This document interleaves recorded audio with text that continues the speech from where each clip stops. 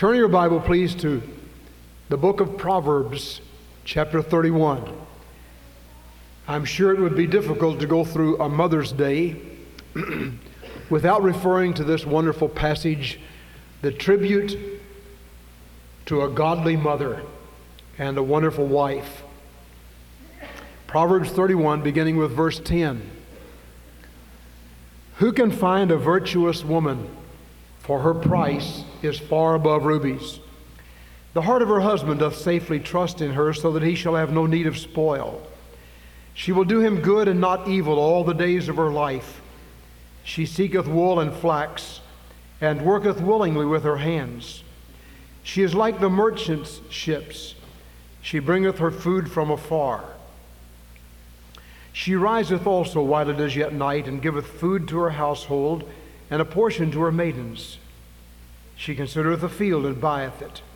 With the fruit of her hands she planteth a vineyard. She girdeth her loins with strength, and strengtheneth her arms. She perceiveth that her merchandise is good. Her lamp goeth not out by night. She layeth her hands to the spindle, and her hands hold the distaff.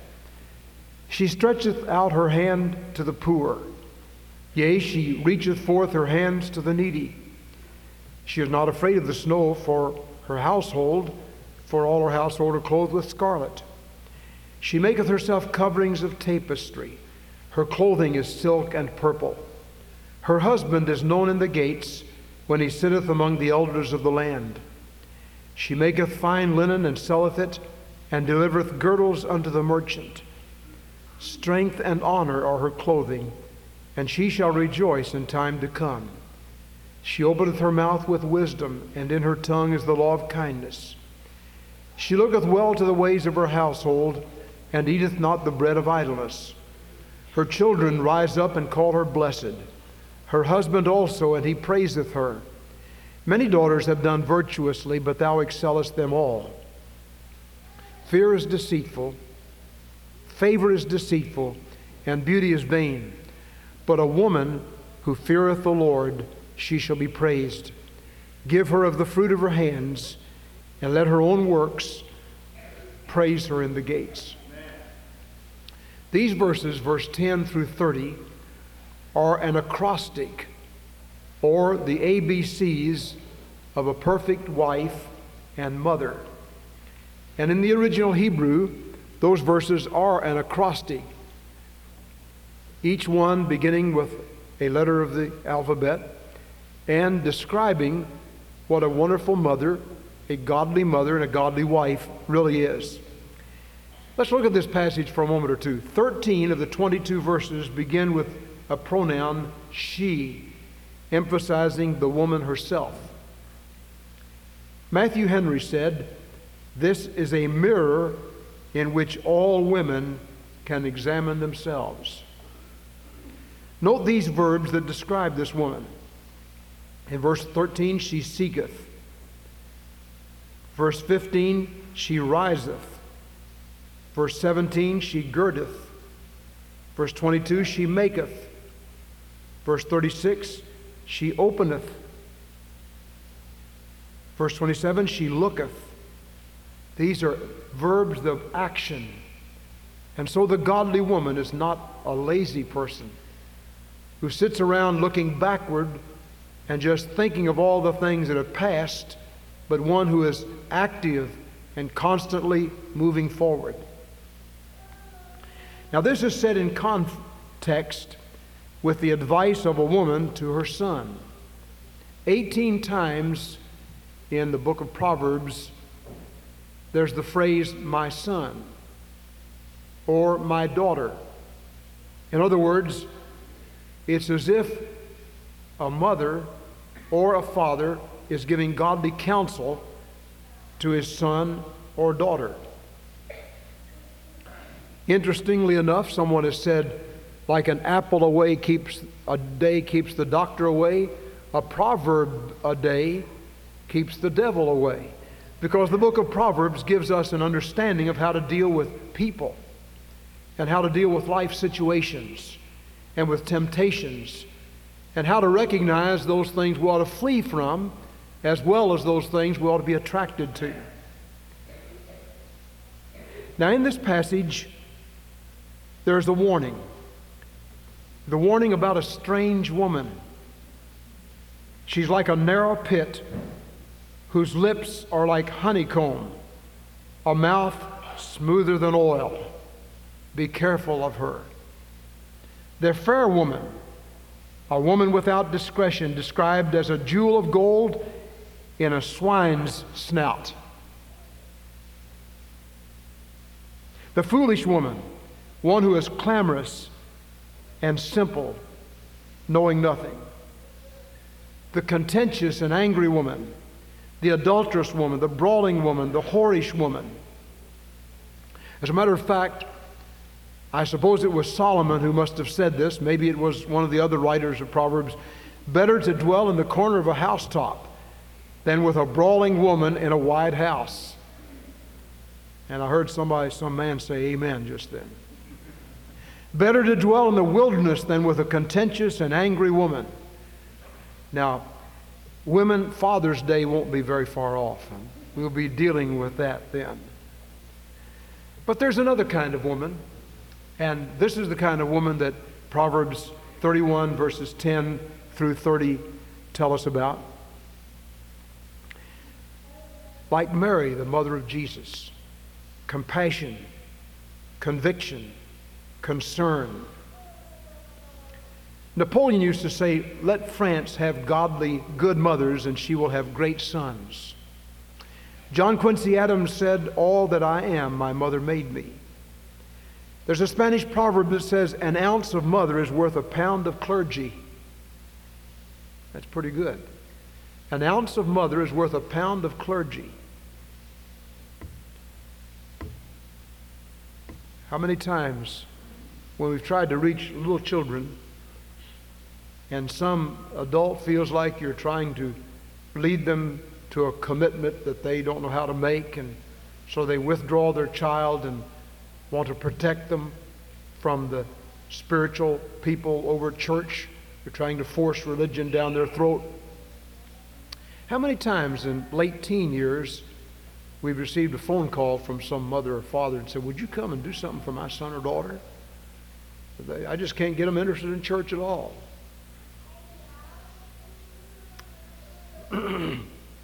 Abraham Lincoln said, all that I am or hope to be, I owe to my angel mother. Mr. Simmons said, if you would reform the world from error and vice, begin by enlisting the mothers. D.L. Moody said, all I have ever accomplished, I owe to my mother. John Wesley, the mother of 19 children, his mother's name was Susanna. And in the bulletin today, there's a list of some of the rules that she went by in rearing her children. No eating between meals. All children in bed at 8 o'clock except on church nights. And incidentally, she took her children to church on Sunday night and Wednesday night. And when they had special services at their church, 19 children. And when the oldest was 17, 18, and 19, and the one younger were little babies, they all went to church with mother. And they sat together as a family. Take your medicine without complaining. Subdue self-will in each child. Work with God to save the soul of each child. Teach the child to pray as soon as he can speak. Require all to be still during family worship and church services. Give children nothing they cry for. Give them only what they ask for politely. To prevent lying, punish no fault which is first confessed. Do not allow a sinful act to be unpunished. Command and reward good behavior. Preserve property rights even in the smallest matter. Strictly observe all promises. Require no daughter to work before she can read well. Teach children to fear the rod.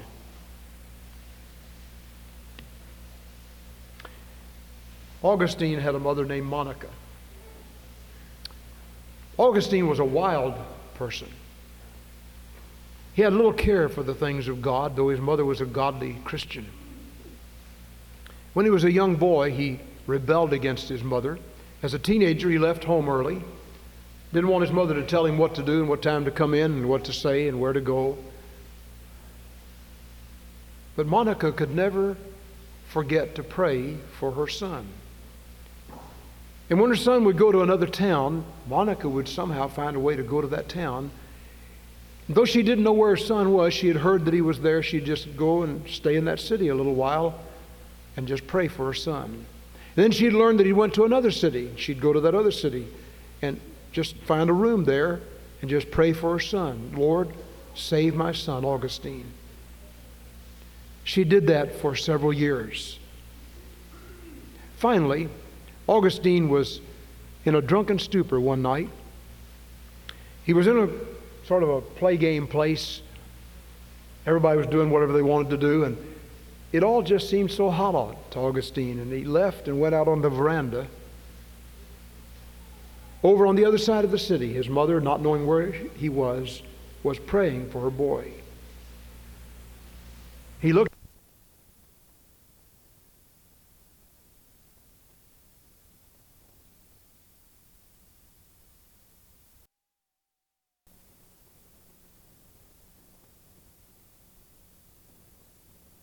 on the floor and found a little crumpled up piece of paper. He opened it. He didn't recognize at first what it was, but he began to read it. It was a page from the book of Romans. And the verse that caught his eye, "Awake thou that sleepest, rise from the dead. It is far time, the day is far spent." And as he read that, his heart was pricked. And he left that gala place and went out and sought the Lord. He later said, "It was my praying mother that brought me to God." There's a lot about prayer we don't understand. We're told to pray. God holds in His hand the answers to those prayers. We're not told to pray until we feel better about it. We're just told to pray. I will that all men lift up holy hands in prayer. Jesus went out and spent a whole night praying. He said to Peter, "Satan has desired to sift thee as wheat, but I have prayed for thee, and when thou art converted, strengthen thy brethren." The prayer of other people, the prayer of a daddy, a prayer of a mother, the prayer of a son or daughter for his parents, God honors those prayers. Sometimes long after the prayer is made, there's an answer. And you who pray may not live in the earth long enough to see the answer to your prayer, but just keep praying.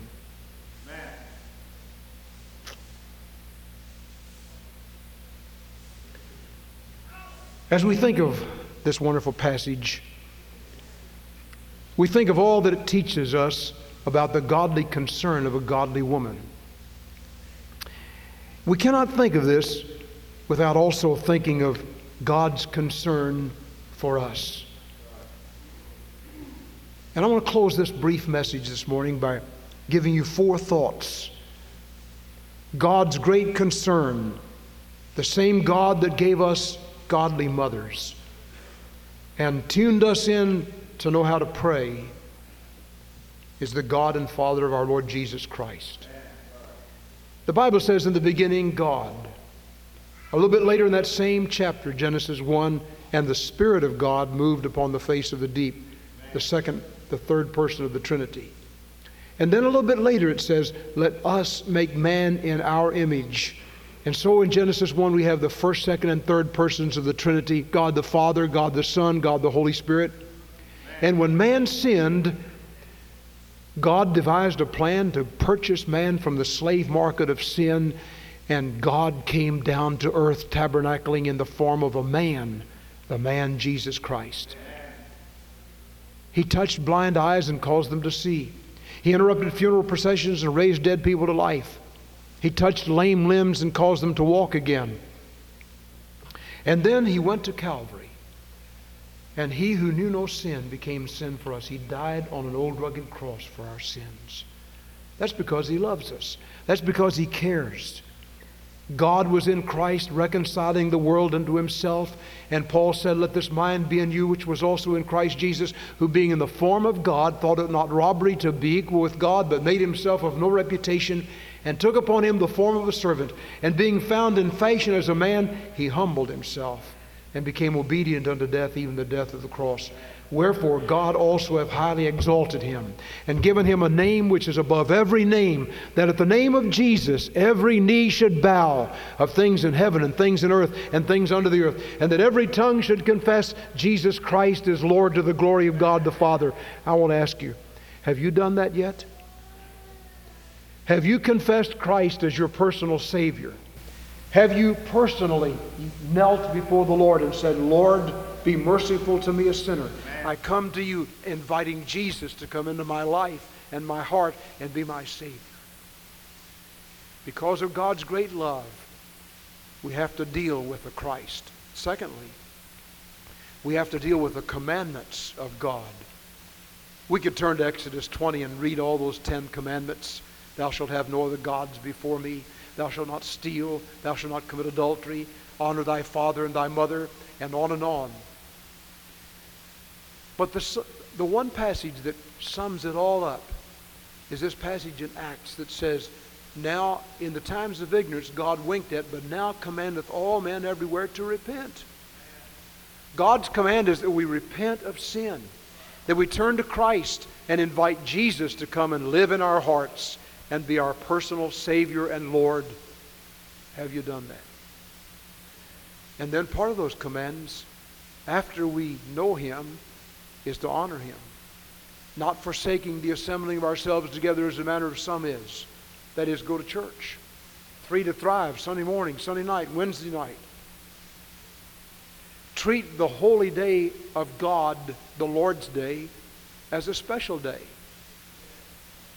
6 days God created the heavens and the earth, and he did all of the things that he did, but on the 7th day he rested. That's the Jewish Sabbath. But there remains a Sabbath for the people of God, and that Sabbath has been exchanged for the Lord's Day, the day Jesus got up from the dead, and that day is to be a special day, a separate day. One of the reasons the Jews went into captivity was because they had violated the Sabbath day for years and years and years. Many of us will remember the old-fashioned blue laws. I don't know why they were called blue laws instead of green or red or something else.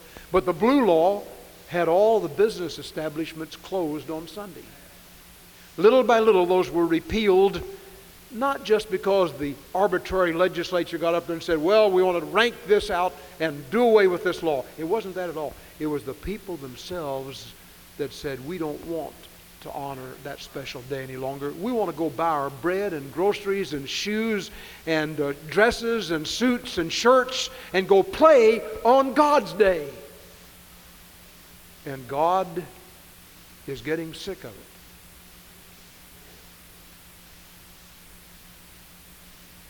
Remember that day. And contingent in our understanding of the greatness of God and his compassion and concern in giving us the wonderful gift of a mother, in giving us the wonderful gift of the Savior, the Lord Jesus Christ, who took away the sins of the world, it is contingent upon us to remember his commandments. And thirdly, to think of his compassion. There's a passage in Matthew chapter 9 where Jesus, seeing the multitudes, was moved with compassion. You and I need to have compassion, tender hearts, broken hearts over the things that break the heart of God. Jesus stood one day over Jerusalem. He looked down at the city and he wept. And he cried out, "O Jerusalem, Jerusalem, how oft would I have gathered thee, but you wouldn't come."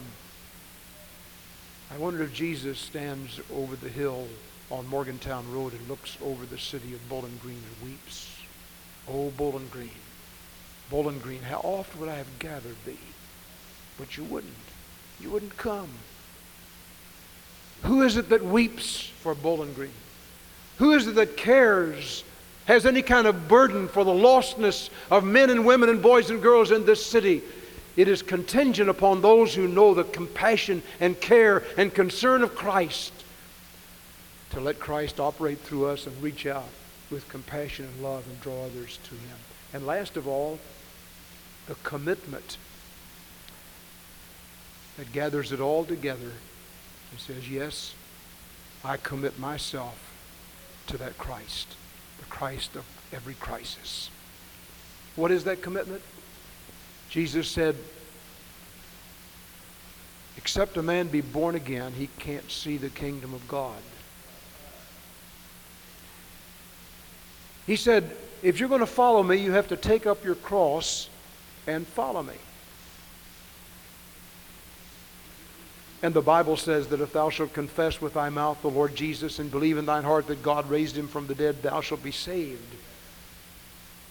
If you're here today and you've never been saved, you've never come to Christ, why not tonight? Why not today? Why not just say, Jesus, I want to give you my heart right now. In thanksgiving to God for your care. You gave us wonderful nature. You gave us the wonderful heavens and the earth. The heavens declare the glory of God, and the firmament showeth His handiwork. We thank you. Thank you for the beautiful oceans and the seas. Thank you for the fish and the fowls. Thank you for the animal. Thank you, Lord, for Mother, for Daddy, for all that you have given us. Thank you for children. But I thank you most that God cares. And He proved His care by reaching down and saying, you don't have to keep on in sin. My Son died for you. He took your sin penalty on the cross. And if you'll just open your heart and invite Him in, He'll come in and live inside of you. Would you do that? Let's bow our heads in prayer. Our heads bowed and eyes closed for just a moment. Father, we thank you that Jesus does care about us. He's concerned.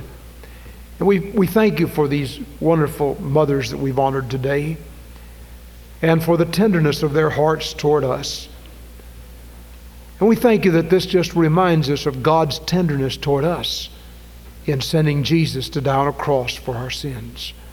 We pray that that one person who is here today without God, never really receiving Christ as Savior, would open his heart to Jesus today. God grant that. We pray in Jesus' precious name. Amen. Let's stand, please.